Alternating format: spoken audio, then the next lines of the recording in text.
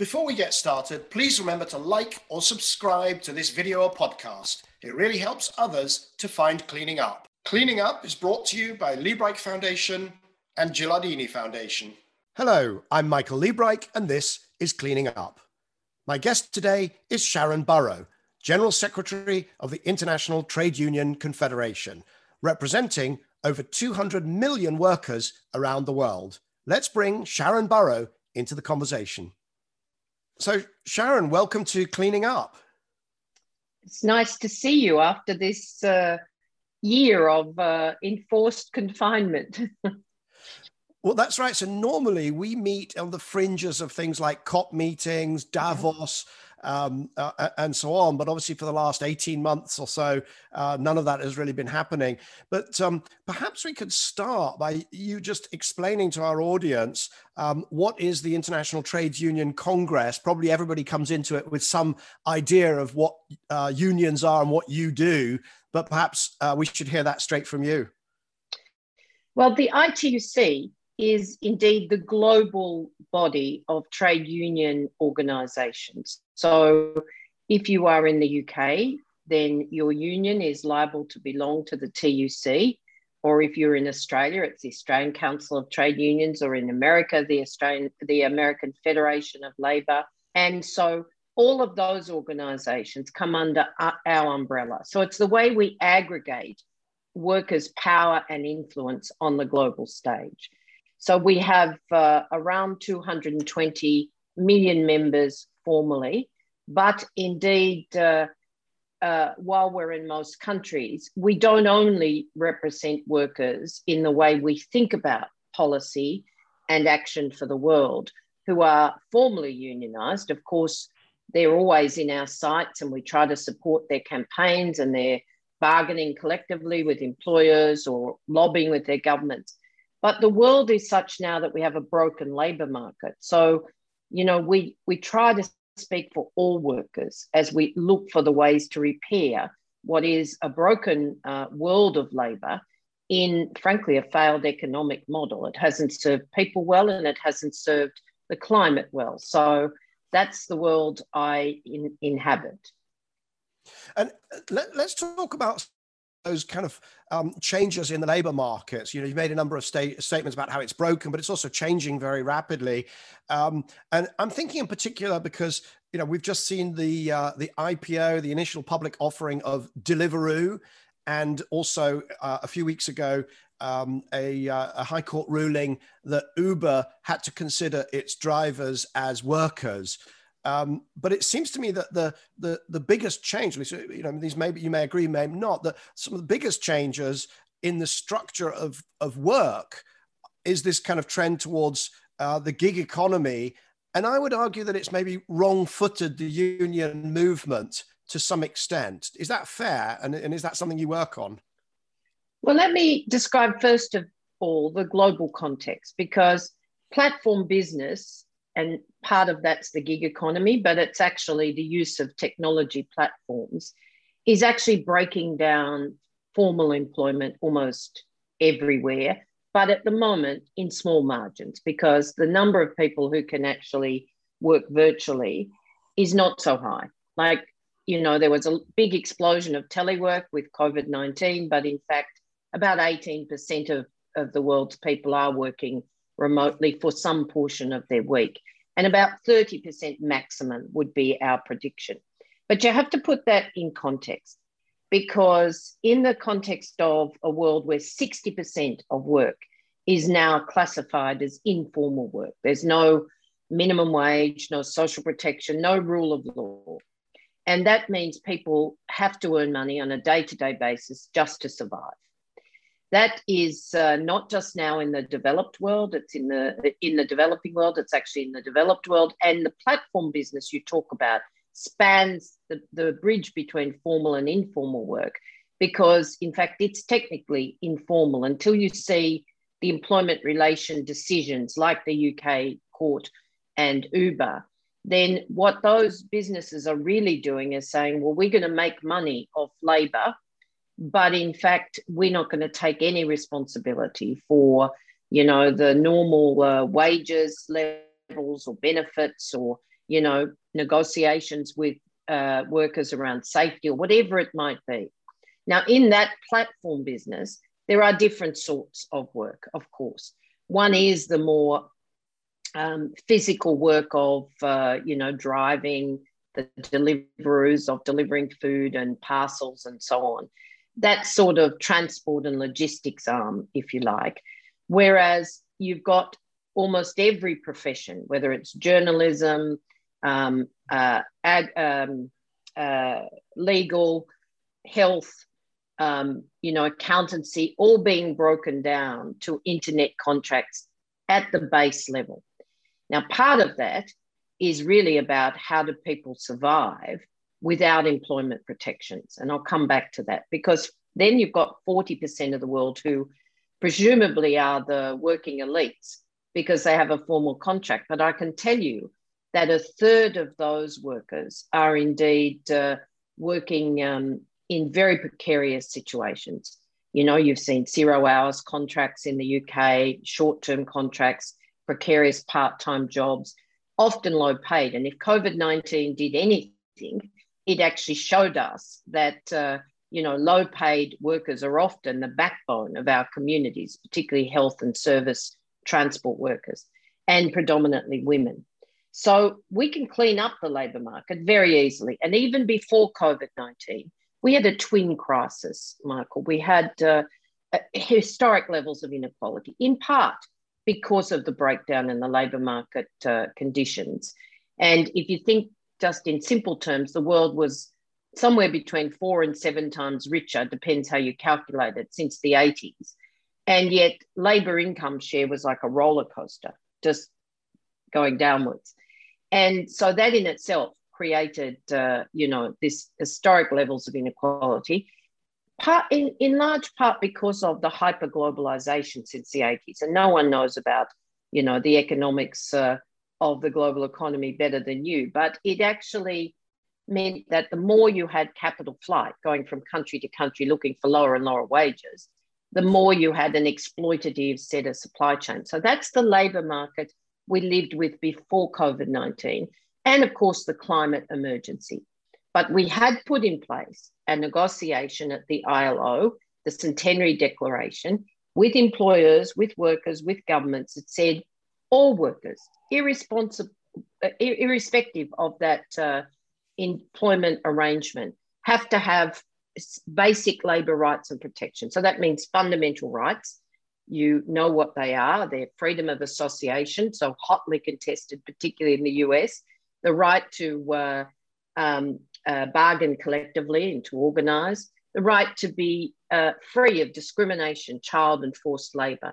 But equally, workers should have occupational health and safety, a minimum living wage, evidence-based on which they can live with dignity and raise a family, and of course, maximum hours of work, some protection over working time, particularly in this explosive technological age. So that's the world I live in and try to, bring to the table on big issues like climate and the reform of the economic model. Okay, now you packed a lot in there, much of which I agree with, and some of which I probably I'd take issue with. But let's try and unpack it into a few things, because you did something tremendous there at the beginning. I'd started with it's Uber and Deliveroo, but of course in much of the world that's a complete irrelevance, and labour workers live hand to mouth, or they live on short-term contracts, or they're doing piecework. The economy in some ways is structured the same way that the economy in the UK or Australia might have been a century ago in terms of the sort of the pattern of work for most people. And so I don't think that these trends, we now talk about the gig economy. Well, that's just piecework. And we talk about 0 hour contracts. Well, that's just, I did those when I was a student. That's just called temp work, right? Or in some way. So these are not new issues, and they're very challenging. But so that was the first part. Is I don't think I think we've got to broaden it to look globally. You're quite right. The second thing, though, that you sort of segued from there into talking about inequality, which is very, which is contentious, right? Because the other side of it is that hundreds of millions of people have been brought out of poverty during that period. And there's a very strong argument that they did that through globalization, not through, you would call it exploitation, but I would call it spreading of opportunity to hundreds of millions of people, obviously in China, but not just in China. You can look at the growth rates in Africa in the last, prior to COVID, which is its own, we're going to get onto that. There's been an enormous democratization of wealth. The inequalities, a lot of it is dominated by the discourse about, Jeff Bezos, who's worth a trillion, whatever. But, so what? Croesus was worth however much. But the point is surely that hundreds of millions of people are living better. Tens of millions of girls are in school. Healthcare is being delivered to hundreds of millions of people that would never, 15, 20 years ago would have been absolutely excluded from that. So, the narratives around exploitation and a broken system, I could challenge. And then the third thing that you did was you jumped to some important stuff, but that is probably relevant to formal occupation and formal employment, whereas the majority of the world's workers are actually not in those. And in fact, probably a declining proportion will be in formal relationships. And, I guess I would ask, why do you not jump to saying, okay, how can we give health insurance, or how can we give, how can we make sure that there's pensions or holiday pay for people who are in these informal occupations? Because you're not going to reverse, you're not going to turn the clock back on that trend now towards fragmentation and sort of marketization of small bits of work, whether it's graphic design or whether it's delivering, food or whether it's piecework on clothes. We're not going to turn that clock back, are we? So, Michael, you set it up. Let's try and take those things one at a time. Because otherwise, okay. we get these kind of monologues. The audience is going to be like, okay, I can't cope with this. Let's start with poverty, because, if we wanted to end a scourge of inequality, then let's end poverty. Now, I understand why you say what you say, because they're the World Bank statistics. But you show me someone who can live on $1.92 or $1.96, I forget the actual figure, a day, and I'll say that's a miracle. What I can tell you is that more people go to bed hungry today than those statistics will tell you have been lifted out of poverty. It's that simple. And that was before COVID-19, which has exploded all of this and created craters of inequality, discrimination, name the blight. So poverty actually was, lifting people out of poverty was in large part propaganda if you actually believed the benchmark was sufficient. And that's the debate we should have. That's the first thing. The second thing is, though, if the world is indeed up to 7 times richer in the last 3 or 4 decades, why are people living in poverty? Why do they need to use exploitative labour market mechanisms? And that's the question. What I didn't say was that all work will be the same as it was 5 decades ago. We've never said that. We've never been... We might have had people argue against technology in fear of their jobs. But as a labour movement, we've never argued that technology that was good for society, and there's a big difference in today's world, should not be included in the world of work. In fact, we used it as formal labour market advocates very well for workers. We used it to upskill workers and to, in fact, bargain for skilled wages. However, that's with the hyper-globalization I talked about. So none of us is opposed to trade or globalization. I'm very frightened that because of the model that has failed people and the environment, but let's stick with people for the minute, then the trust has broken down everywhere. And indeed, the trust in democracy has broken down, Michael. Less than 50% of people live in democracies today. And when 45% or so of our young people, let alone the developing world, have not seen a democracy dividend, then I ask you a question. How can this optimistic world of business survive if we don't have democratic rights, principles, the rule of law? So I think that's something that's got to unite us all. How do we share wealth? How do you really have shared prosperity? And indeed, how do you make sure that democracies grow, not actually go into decline, either formally or indeed through authoritarianism, even within increasing numbers of democratic so-called countries? So we have a lot in common to clean up, but you and I would argue we will never clean it up if we're arguing on two sides of one street, rather than saying exactly what you said. What is the resolution for the future? And what it is not is the increasing number of billionaires. I don't care how much money they have. What I care about is that they actually pay some tax and give back to the communities they made that wealth from. And even more closely for me, that they pay just wages and provide conditions that actually matter.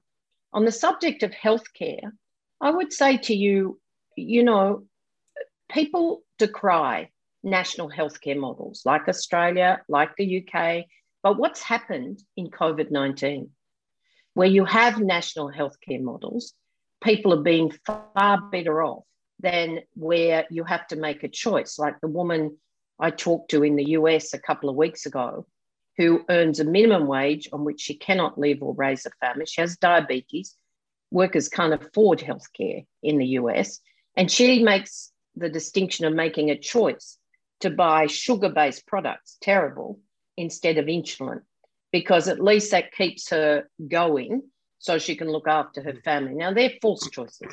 And if our society is not wealthy enough to provide those basic public services for everybody and universal social protection, including for those workers that you argue choose to be independent, we might have some argument at the edges about that, choose to be independent of an employment relationship, they should have universal social protection as well. Okay, so on COVID and healthcare, I think what we should do is not litigate that at the moment, because I think that, you know, we're in the middle of this, you know, frankly, we don't know where we're going to end up at the end of that pandemic. The story that you told of the woman making those terrible choices is horrible, but equally the performance on vaccinations right now in many of the countries that we, you know, held up as standards of social democracy has also been woeful, and people are still, you know, people are dying as a result of both extremes there. But I want to leave, because I think that you and I we've got to get on to you know, the topics that are that are not still as open and as raw as that. But let's just say this about it. America has vaccinated more people, thankfully with a change of administration, I would argue, but that doesn't matter, has vaccinated more people than anyone else in the world now. How did they do it? Not by people relying on whether they had private healthcare, but by throwing open a public system. But, Sharon, you won't get me arguing against a public health provision. You just won't. So, you know, I mean, we're not identically located on the political spectrum, but I'm not one of these. I'm absolutely not one of these sort of libertarians. You know, if they didn't want to die of COVID, they should have worked harder at school types. Absolutely not. On the poverty things, I would push harder on the poverty. What I would like to do is, there's been a fantastic debate, quite a robust debate between Max Rosa of Our World in Data, who takes all those, you know, UN statistics on wealth and poverty, and Jason Hickel, who, you know, takes every opportunity to describe the world as utterly broken, and essentially where it comes out is that it doesn't matter. One, of course, you can't live on $1.90 a day.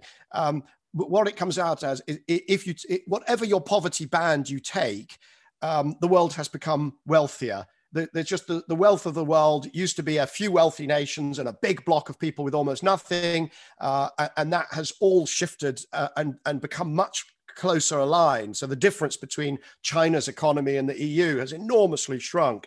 And even the same with India and other places. Africa is the exception. But that debate is, you know, it's raging. And I think what we should do is put a link to it in the show notes, because I want to get on to, you know, we've sort of opened up COVID, where the direction we should go, you and I, in this discussion, I think, first of all, how do you have a just recovery from COVID? And climate change and perhaps bringing those two together. If I could start with the climate change, why does the International Trade Union Confederation care about climate change? I mean, it's so far in the distance and there's so many other people working on it. Why is that one of your top priorities? Well, it's very simple. There's no jobs on a dead planet. Plus, we won't have a planet that people, humanity, can actually survive in if we don't tackle what has been, extreme ravishing of the planet. And again, it's the economic model. For all the good it's done, and you won't have me arguing against global trade. I'll argue against the model and the rules. You won't have me arguing against global interconnectedness or the mobility of people, although it's very small. But I will say to you, if corporate greed has driven this, then we need to change the way we think about that. Now, it's painful. So it's more painful for trade unions and almost anybody because, it's not, you don't see too many, there are some great ones, but you don't see too many politicians or industrial barons who walk the coal fields and tell the coal miners, that it's over, but we'll fight for a just transition, or take on the fossil fuel companies about, even as they try to now position gas as the next, kind of world of wonder and riches, of course, that gas is still a transition technology. And yes, it's terrific to see companies transitioning with a minimum last mile abatement of, we would hope no more than 5% into, small pockets of CCS or not clean hydrogen. But we have to manage this transition. I mean, intellectually, that's just the way it is. If you believe the science, and we do. Now, our problem has been something you touched with me earlier on, and that is what happens when people are frightened. What happens when corporations interested in continuing fossil fuels or any other climate area of vandalism actually, capture that fear and create an environment of joint lobbying of governments to preserve industries that we know, as painful as it is, have to change. We know strangers to change, by the way, Michael. I mean, the telephone exchange that the young woman that I was a joint scholarship earner with, all those years ago in Australia in what the Americans call middle school, but year 10 before you go on to graduate high school, she got a job, an Indigenous woman, in a telephone exchange where you plug and that was a great job in that country town. Show me where they are. These telecommunications. So change is not our fear. Technology is not our fear. It's the transition, whether it's been in the terrible ravages of manufacturing that's left communities and workers stranded. So we've got a very simple approach to this.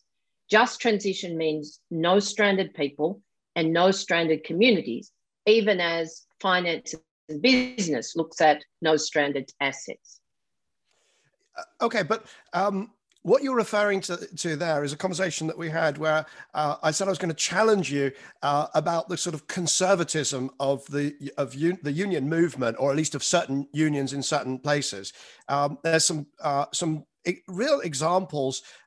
South Africa, where the coal miners' union actually challenged in court the energy law that was going to promote renewable energy. We've got the German mining union, which, I would say in cahoots with the RWE, managed to push out the closure of German coal use in the energy system to 2038. I mean, the UK went from 40% coal in 2012 to basically none now.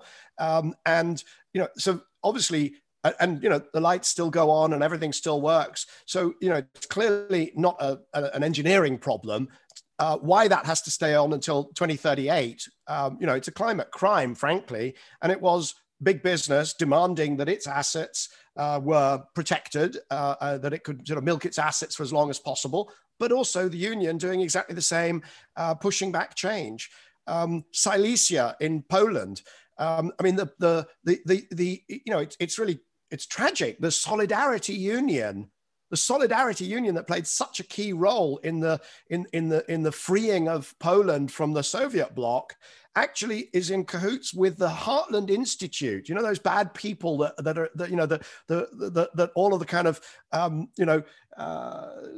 MSNBC and so on portrays as the devil incarnate, smell of sulfur every time they have one of their meetings, the Heartland Institute, and Solidarity is sitting with them and working out joint statements in order to retain coal at the heart of the Polish, I could go on. There's examples. You don't have to describe this to me, Michael. We own all of these people, and they're fantastic human beings, built their communities. Absolutely.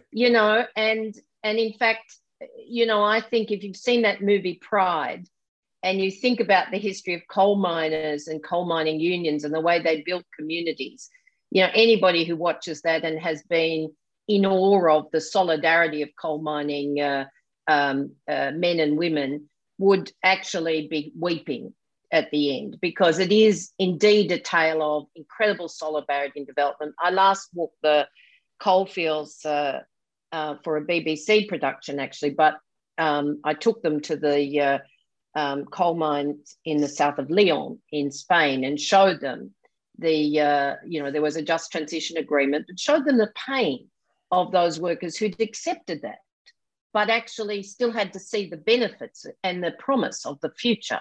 And so, I'm totally where you are on this. But let's go back to RWE. It's been a terrific company for workers over the years, but who's the protagonist? And it's not just RWE, it's Shell, BP, to a lesser extent Equinor now moving, and others, but pick a fossil fuel company. Look at NRG, where the most visionary CEO, David Crane, was dismissed. Or go to Danone in a different set of architecture, where Emmanuel Faber, another reformer for business, for both rights and climate, was ousted by basically shareholder greed and people on the board who didn't want to lose their status or stipend or whatever. We need to reform this model. So the protagonists, who are the evildoers here, is a failure. They're not bad people. It's a failure for them to say, we have a responsibility, not just to protect our capital and our assets, but to take those and drive sustainable companies for the future.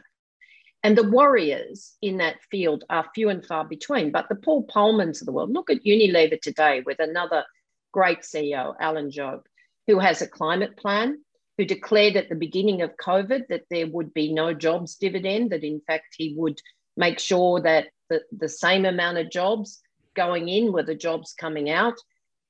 They've just declared that they'll have a living wage by 2030 across all of their supply chains. These are the reformers, but there are so many who aren't, because otherwise we wouldn't continue to have that massive growth in billionaires. I'm sorry, but it is symbolic. I don't mind how much people earn, as I said, but if you've got that much wealth, you can't spend it. So why wouldn't you give back to the community, not just as philanthropists, but in the tax base to build those health services or to provide social protection?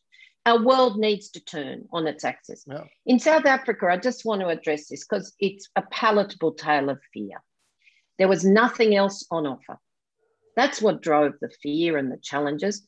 That's why we fight for just transition. It's why we, help workers to the table with companies, with governments, to actually say, what's the plan? When people see a plan, then they know that their fight's not just for them, it's for their children and grandchildren. It's always been thus, to help children out of poverty, to get them education, to see them have a better life. But if there's no plan and your fear is you can't feed your family the next day or the next month, of course you'll fight. So again, I'm going to agree with 80% probably. That's why I like you, Michael. Our discussions would be half as much fun if we're all on the same page. I could even agree with 100%, except that then I would have to raise the bit that you didn't talk about, right? And the 100%, look, I do find it bizarre that, there you have Amazon, fighting tooth and nail, something that we see, even here in London, we have bus drivers, we have Uber drivers who are, having to do that. It's shocking, frankly, the working conditions, even in, I'm going to say it, even in unionized work on the London buses, the working conditions, the safety issues that I've been, fighting about. But, with Amazon, when you see that kind of incredible pressure to keep the costs down, and then Bezos becomes so wealthy, and then he gives $1 billion, 10 billion, to climate, and you sort of think, well, why don't you integrate your life? So certainly I've tried to live my life where my work, which is, this and other things I do, I try not to do one thing during the day and then be a good person on the weekend, on the evening, with my kids. And I tell you, it's very refreshing when you do integrate everything. I will say that. I think Paul Polman has probably got an easier psyche having taken the route that he did than had he really tried to kind of exploitatively drive down costs, but then do lots of philanthropy on the side. And we do see too much of that. There's absolutely no question. I think where I'm going to challenge though, is that it's easy to paint simple solutions, right? I do it, or I've done it, where I said, look, wind and solar become so cheap. Why would you fight it? This is not a scary transition because, look at the learning curve, look at the experience curve, look at the wall of money. We're going to talk about finance. And so this transition, we should be going much faster, right? But of course, that doesn't deal with difficult, issues like heating, like aviation, like shipping, and the wrenching changes. But you've done a sort of similar thing. You say, okay, well, if those miners in South Africa, had an alternative, maybe their union would not have felt the need to fight the renewable energy trend. The problem is that the renewable energy has jobs in different places of a different training, and in many cases, jobs that lend themselves to piecework, or to those kind of, to the gig economy type approach, right? Because clambering around on a roof and installing solar, working very hard for 3-4 days, but then waiting for your next job is very different from work in a mine. And it might be in Joburg, or it might be in Cape Town, or it could be, it could be in anywhere, but it's not going to be in the same areas of South Africa. So that community that has built up around the mines is under threat. And you can't say, oh, well, green transition, it'll all be fine. Of course, there'll be lots of jobs, but they won't be in the same place, and they won't be with the same skills, and they won't be held in the same, they won't live within and create the same communities. And you've got to address that. Yes, you do. And that's why we argue that just transition is very simple. It's actually key elements like making sure that workers of retirement age have secure pensions. It's bridging the gap for older workers to pension age if they would rather retire than take another job. It's actually providing income support with skilling and redeployment support for younger workers. And it's investing in renewal of communities. And, just as those coal mines, or indeed any other industry, manufacturing in particular, built those communities, we can look at other areas, and there are some great successful transitions. The problem is people don't do it simultaneously. And so planning is everything. And that's what Just Transition is about. But let me go back to something you said about integration, because it's absolutely right, Michael. So we've simplified our demands for a new social contract, which you'll hear even Antonio Guterres talk about. And we have 5 worker demands. Now, communities will have other demands, and they should, because the social contract is between people, their governments, and of course, other actors in the economy. And for us, the 5 worker demands are very simple. You won't be surprised at all. Jobs, jobs, and jobs. When did we give up on full employment? And of course, climate-friendly jobs. They have to be climate-friendly jobs with Just Transition, because we can't separate the twin crisis of inequality or unemployment in this lens and climate. And then we want rights. Absolutely. I mean, the Declaration of Human Rights put a new floor under the way we think about the rights of people in democratic environments. And that's eroded now dramatically. So those, 4 conditions I talked about from the ILO centenary, not just for formal workers, for all workers, are very simple. Fundamental rights and indeed occupational health and safety, a minimum living wage on which you can live with dignity, and control over your working hours. Now, let me go to the minimum living wage, because Jeff Bezos is fighting that Amazon union. And what's the claim of the American workforce? $15 an hour minimum wage. He could have paid every one of his employees a $100,000 bonus during COVID and still been as rich as he was before the pandemic. There's something very wrong with a man like that. I don't actually hold that for every employer. I think the system has created a lot of this when we could, in fact, have a much better model of work and shared prosperity. And then we want universal social protection. Even, I mean, you know this, but people are shocked when I say, well, 55% of the world's people have no social protection at all, 75% little or no social protection. And we could help people build these systems for just a couple of percentage points of GDP. So if you do that and you look at what's driving inequality, then you can build that inclusive future. So for us, it's very simple. And if you don't integrate those things, we don't fix the roots of the problem.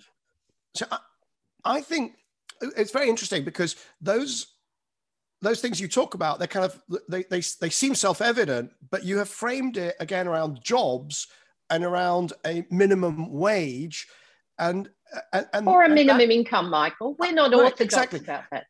Exactly. But the problem is, as soon as you talk about employment rather than jobs and a minimum income then doesn't the onus fall not on these evil bosses with their satanic mills, but on the policymakers and also on leaders like yourself to say, how do we structure this so that somebody might work 6 hours a week because they're studying, or 24 hours a week because they've got kids they're also looking after, or 40 hours a week, or whatever it is. And they might be, and it doesn't matter. How do we make, because that's how the economy is. It always has been to a certain extent for large parts of the workforce. It's going in that direction. And, when you say all the good things you say, but then you say, so we need jobs that look like this with a minimum wage that looks like that, then you're immediately shrinking the people that you're addressing and the solution set. Are you not? No, not at all. Not at all, Michael. I'd challenge you on that, because that's where understanding the Centenary Declaration is really important. Like, nobody can possibly oppose, provided they're of legal working age, people making choices about when and how they work. But it's got to be a genuine choice. And frankly, when I'm trying to provide security and some measure of formalization for those informal agricultural women in India, our Self-Employed Women's Association looks to a number of areas of how you provide a minimum income. Now, actors, entertainers, those brilliant movies, the equity unions have done this forever. They don't have permanent employment, but what they do have is indeed a minimum contract price. We can set that for everybody, whether they're doing a piece of journalism across the internet or whether they're engaged in indeed Deliveroo or whatever. And then people can, of course, with the legislative rights, bargain collectively for indeed better or more skilled wages. Whether, we'd prefer they were in unions, but that's the right of workers everywhere. So it doesn't matter what the form of work is. These rights exist for everybody. What you're describing, though, is you're right to challenge people because the world is what the world is. But why is there a new group of businesses getting very wealthy who simply decided they didn't have any responsibility for the people who make the wealth for them? And that's the challenge from me. What you've just said is much more in line with how I see the challenge and the solutions, which is that for every piece of work, really the employer should be making sure what they're paying is sufficient, but is also paying into funds for social protection, for healthcare, those sorts of things. So that each person should have, to build up the funds to help them deal with, with the stuff that happens in life. And the employer should be paying into those. That's how it should be structured. Between policymakers, unions, employers, whoever, that's what is fair.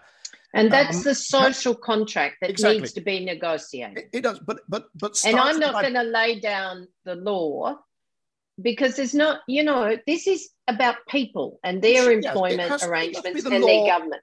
Yeah, it must be it must be the norm, but it must also be the law, surely. No. But what I'm saying is that I'm not going to dictate to people how they negotiate these things. What we will say with a global rule of law is that those Centenary Declaration labour rights and protections, we call it a labour protection floor, should be available to everybody. Now, how you get there should be the subject of policy, discussions, negotiations, social dialogue. That's the way it's always been. When that breaks down, because our democracies are breaking down, or even within democracies, people fight. You're seeing the fight in the American corporate model against freedom of association, the right of workers to join together to have an equal voice, union or non-union.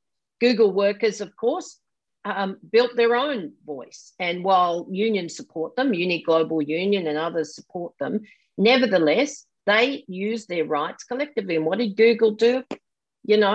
Fought them for a very long time. So we've got to get to a point where the power imbalance is brought into some, concentric circle again. And that means a new social contract. And I don't think anybody who wants a world based on decency and shared prosperity would argue with that. So it's really then finding out in what circumstances can you make this possible. Yeah, and I would agree. Nobody could argue with the goal. It's the question of whether the kind of collectivization, whether that's the right way to go, because then let's move on, because what I'll do is we'll put into the show notes a link to the declaration. It's the ILO Centenary Declaration on the Future of Work. The centenary or centennial? Centenary Declaration on the Future of Work. We'll put a link in, and then we'll let the conversation continue. Because I want to, just before we close, I do want to talk about the COVID recovery integrating with the climate transition. You and I could probably, we could probably sketch out on a piece of paper what sorts of, what the engineering of that looks like, right? Lots more renewable energy, some hydrogen, some areas we're not quite sure, but we'd want to do some R&D and so on and so on. How does that map onto the COVID recovery in your view? So I'd say three things. First of all, we need to finance the recovery, and it needs to be a just recovery, as you said, with, from our perspective, of course, jobs, climate-friendly jobs in whatever the energy source, but also every sector has to shift, Michael, every industry sector. Industry policy's back in town. But we also have to rebuild our health sectors. So when, I was talking to people yesterday, I'm co-writing a piece with about jobs and climate. And I must say, all credit to the co-authorship, because they're doing a lot of the research work. But we were saying you can't simply describe jobs in heavy manufacturing or jobs in energy or jobs in areas that are directly related with climate, because what COVID has shown us, if you don't have the resilience of health, aged care, childcare, education, you can't provide the foundations for a sustainable future or for a circular economy or whatever it takes. So that's the first thing. Integrating again our thinking about how you build sustainable futures for everybody. Secondly, of course, there's the question of where can you make biggest impact? Now, I've already said every sector, and we're working with steel and cement and aluminium, of course, the traditional areas of transition in fossil fuels. But, surprisingly, many sectors are finding a way to get to net zero in planning. And sadly, some of them are ahead of governments because the NDCs are so lacking in ambition, but that's a story for COP.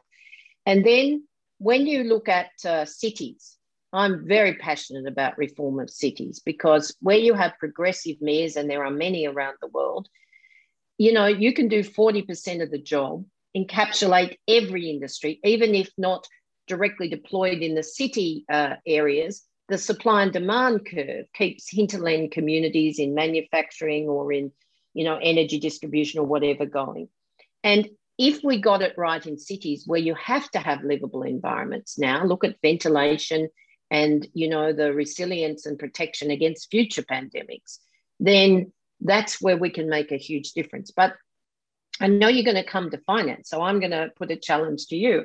I want to hear how we change the financing of cities to make that possible with industry policy, with social dialogue, where people are at the table who've got a stake in the future for communities, for workers, for indeed sustainable business. And then we'll be making a difference.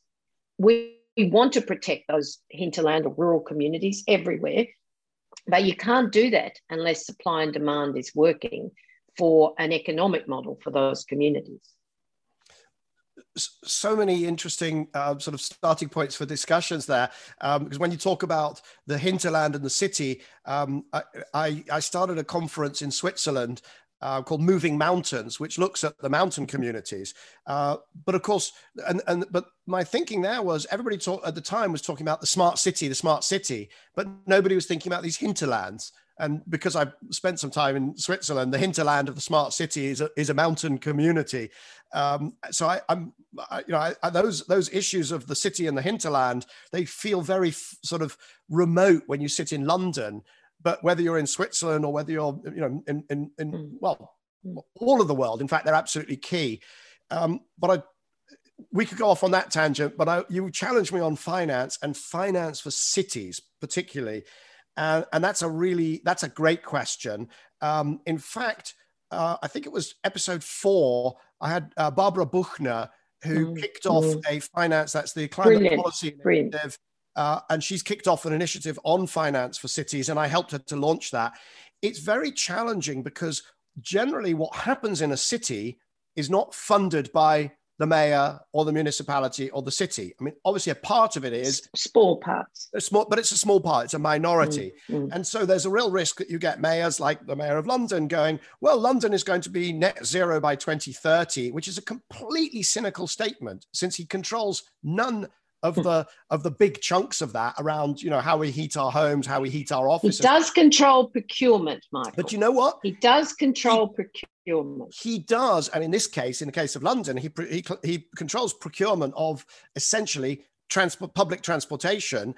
And the London buses are not going to be fully zero carbon until 2038, yet he's making the claims of 2030 for all of London in the current mayoral campaign. I mean, it's just cynical. It's ridiculous. No, I totally get the cynicism. But if you go to a city like Oslo, there's a fantastic mayor, and Raymond declared that his city would be a circular economy. Even I thought, oh my God, that's ambitious. What do you do about construction that's only a tiny bit of the way? What do you do about waste? He's got a plan for it. And when he declared that no construction would happen in his city if it didn't actually meet the test of zero emissions, I went, how are you doing that? He said, well, they're finding ways.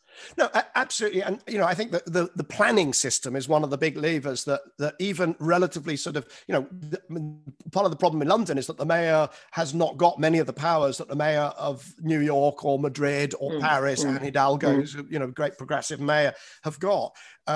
But you do have planning, which means that you can make sure that basically, nothing gets built that isn't net zero compatible. Retrofit is really, really hard. That's where it gets hardest, because these are assets owned by not the mayor. And, essentially, if you want to go net zero, they have to all be retrofitted to be, net zero or as near as damn it. And that's really expensive. We're talking about, $25,000 per home. For already existing homes, that it's about, I think it's 15. It is really expensive. But if you think again, and you know this better than me because you're the finance guru, but if you think about the returns you get on looking at industry policy, again, go to a small city, I know, like Ghent, they'll tell you the problems, but the ambitions for all of that, for heating, for retrofitting, for new buildings, as well as public transport, they have a plan for it. And that's what we ask, that they have a plan, they sit at the table with the workers, the community, and others, and we make sure everybody owns that plan, because that's the only way we're going to make this ambition. That's absolutely right. I was going to make 2 points. One is you have to have a whole place solution. You can't do this saying, well, let's go to some electric taxis and then let's do some electric buses and let's do something with some heating and then let's talk to local industry. No, you've got to do it at once, because, for instance, you might make a different choice about your transport because you know that heating you could do in a certain way using CHP or using big thermal stores or whatever it is. You've got to solve on a whole systems basis. I actually have a proposal which we've been sort of feeding into various platforms called Pathfinder Cities, to take a few locations, and maybe Ghent, if you know them well, might be one, where you try to get to a net zero by 2035.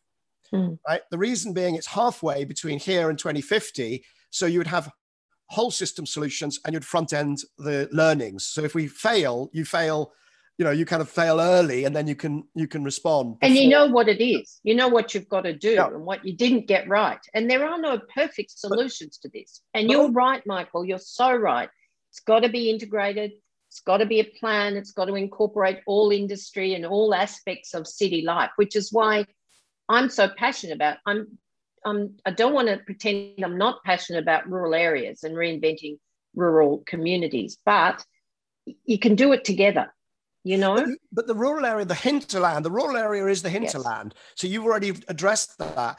And when you do whole place, you don't, if it's going to be Ghent, I don't know where is Ghent getting its food? Where is Ghent getting its water? Where is Ghent getting its energy? You have to, that's the boundary that you have to solve within.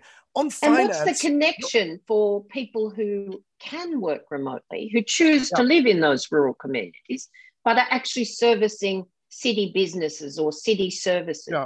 And that's very dynamic, because we could find that people working in Ghent are actually in Estonia or in wherever.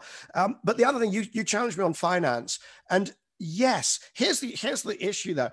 That transformation is probably net present value positive. It probably is a valuable thing to do, but the payback is going to be, let's say, 15, 20, 30 years, right? Mm-hmm. So if you look at London spends somewhere around £20 billion a year on fuel. That's gas, that's electricity and transport fuel. And if you could reduce that is money that would stay in the economy. The problem is you need to be investing something, that's going to be of the order of, you're going to have to invest probably, I'm going to say 150 billion in transforming London in order to reduce that 20 billion of fuel spend.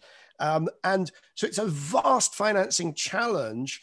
And I think that's the way to think about it. It's only a huge challenge. And you and I have had this conversation.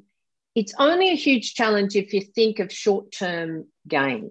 If you think of patient capital and managing patient debt, because it's the management of debt that's brought us undone. And I always think of it, it's like this.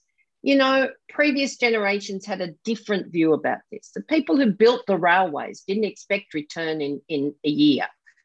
The people who built the Sydney Harbour Bridge, I always think about, I think it took 3 generations to pay it off with tolls going across it. But that's the way we have to think. And on the question of finance generally, we have around $40 trillion of workers' capital pensions invested in the global economy. We don't like the model for people, and we don't like it for climate. And it's why we're so invested actually in due diligence, so that all of these things come together with people taking responsibility. But on finance, I took over this job in late 2010 and I started to do due diligence. And one of the things that struck me was the ludicrous absence of engagement or control for our pension funds, who were just giving their money to asset managers and saying, as long as I get double-digit returns or better, great. So that's changing. But I remember being so naive, I asked actuaries, what would be the tipping point to get green finance moving? And they said 5%. So I went around in 2011, 12, I remember giving I don't love investment conferences. It's your natural milieu, not so much mine. And I would say to people, we're going to be watching you to see that you're actually engaging, that you're looking at ESG in a holistic way. Now I'm uncompromising. Every dollar, every euro, every current unit of currency has to have an ESG lens. It has to be about that rights and due diligence. It has to be about climate and the environment more broadly. We haven't talked about nature and nature-based solutions, but if we don't repair the environment, then people's living areas, their communities are indeed, still poisoned, still dried up, still whatever. But every unit of currency has to be with an ESG lens, but it will take patient capital and it will take patient management of debt. Okay, so I now need to qualify when I said it's a huge challenge. That doesn't mean that it's an impossibility. No, I agree. I think it is a challenge because it is about structured finance in the sense that the person who owns the house and the boiler probably, if they're going to make a change, they want to see a payback in, 2, 3 for that sort of upgrade of a boiler. You kind of, you want a 2-year, 3-year, 5-year payback. What we need is the patient capital, the pension money, the debt finance. It's a structuring problem. I think you're onto the right track there. But it's also not necessarily, these are business opportunities as well, my sins, I love listening to people who have nimble business models. So there are a number of, I won't name one because there's lots of them, but there are a number of community businesses who will retrofit your house for you, at least in terms of energy, and you pay a service fee, very little service fee, less than you would on traditional electricity and gas for the services and the energy, and they can still make a profit. Now, they won't make profits of the RWEs, but you know what, Michael, the world in terms of regulation is stacked against them, because while they're prepared to employ people in decent work, the regulation says, you can't operate on this basis or that basis. And the energy markets, which again, you know more about than me, I was shocked recently to understand that in Europe, there are actually 27 energy markets in infrastructure. So the big companies can build the portal of engagement, but the small companies find it very hard to get into the market cross-border. That's a disaster. So episode 14, I'm going to listen to them all now. You don't want to mention one company, but I will. SDCL, Jonathan Maxwell, who's doing that business model of energy as a service. He essentially invented it in Europe, not for the homes, but for corporate clients. And he's put over £1 billion to work so far, making good returns. Homes are challenging. I'm an advisor to him, I should declare. So we are trying to think through how you do that for homes. But you're absolutely right. Regulation does not make it easy to bring in that patient capital to help, transform the homes for people who are, for whatever reason and good reasons, some more, more impatient.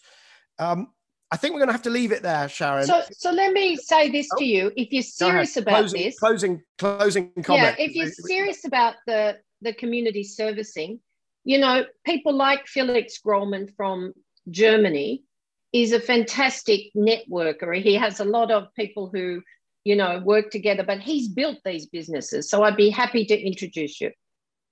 It sounds great, and who knows? He may end up being, on cleaning up one of the future episodes, because we've got plenty more people to talk to about exactly these issues. A final question, just as we close, is: are you going to be at COP? What do you think? Yeah, well, I hope so. I've had my first vaccine, so let's see. But I'm worried about all these international events this year. They're so important on the one hand, and as I said earlier, the NDCs are not ambitious enough in the main. 26% of them, by our analysis, get somewhere near that. Less than 20% reference social dialogue that gets to the planning we've discussed, and less than 12% just transition. So yes, I hope to be there, but I am worried about discrimination and isolating those vast parts of the world where, you know, vaccine nationalism is ugly, frankly. But let's see. Let's hope. Let's hope indeed. I've got some very ambitious plans to bring people together around COP. So let's stay in touch, and hopefully we'll be able to meet in person so we can continue some of these dialogues, discussions, even the arguments in person. No, the arguments are great, Michael. And as always, I love talking to you. Thank you so much for joining us here today on Cleaning Up. So that was Sharon Burrow, General Secretary of the International Trade Union Confederation. My guest next week on Cleaning Up is Thomas Nowak, Secretary General of the European Heat Pump Association, street fighter on the front lines of the electrification of heat. Please join me at this time next week for Cleaning Up.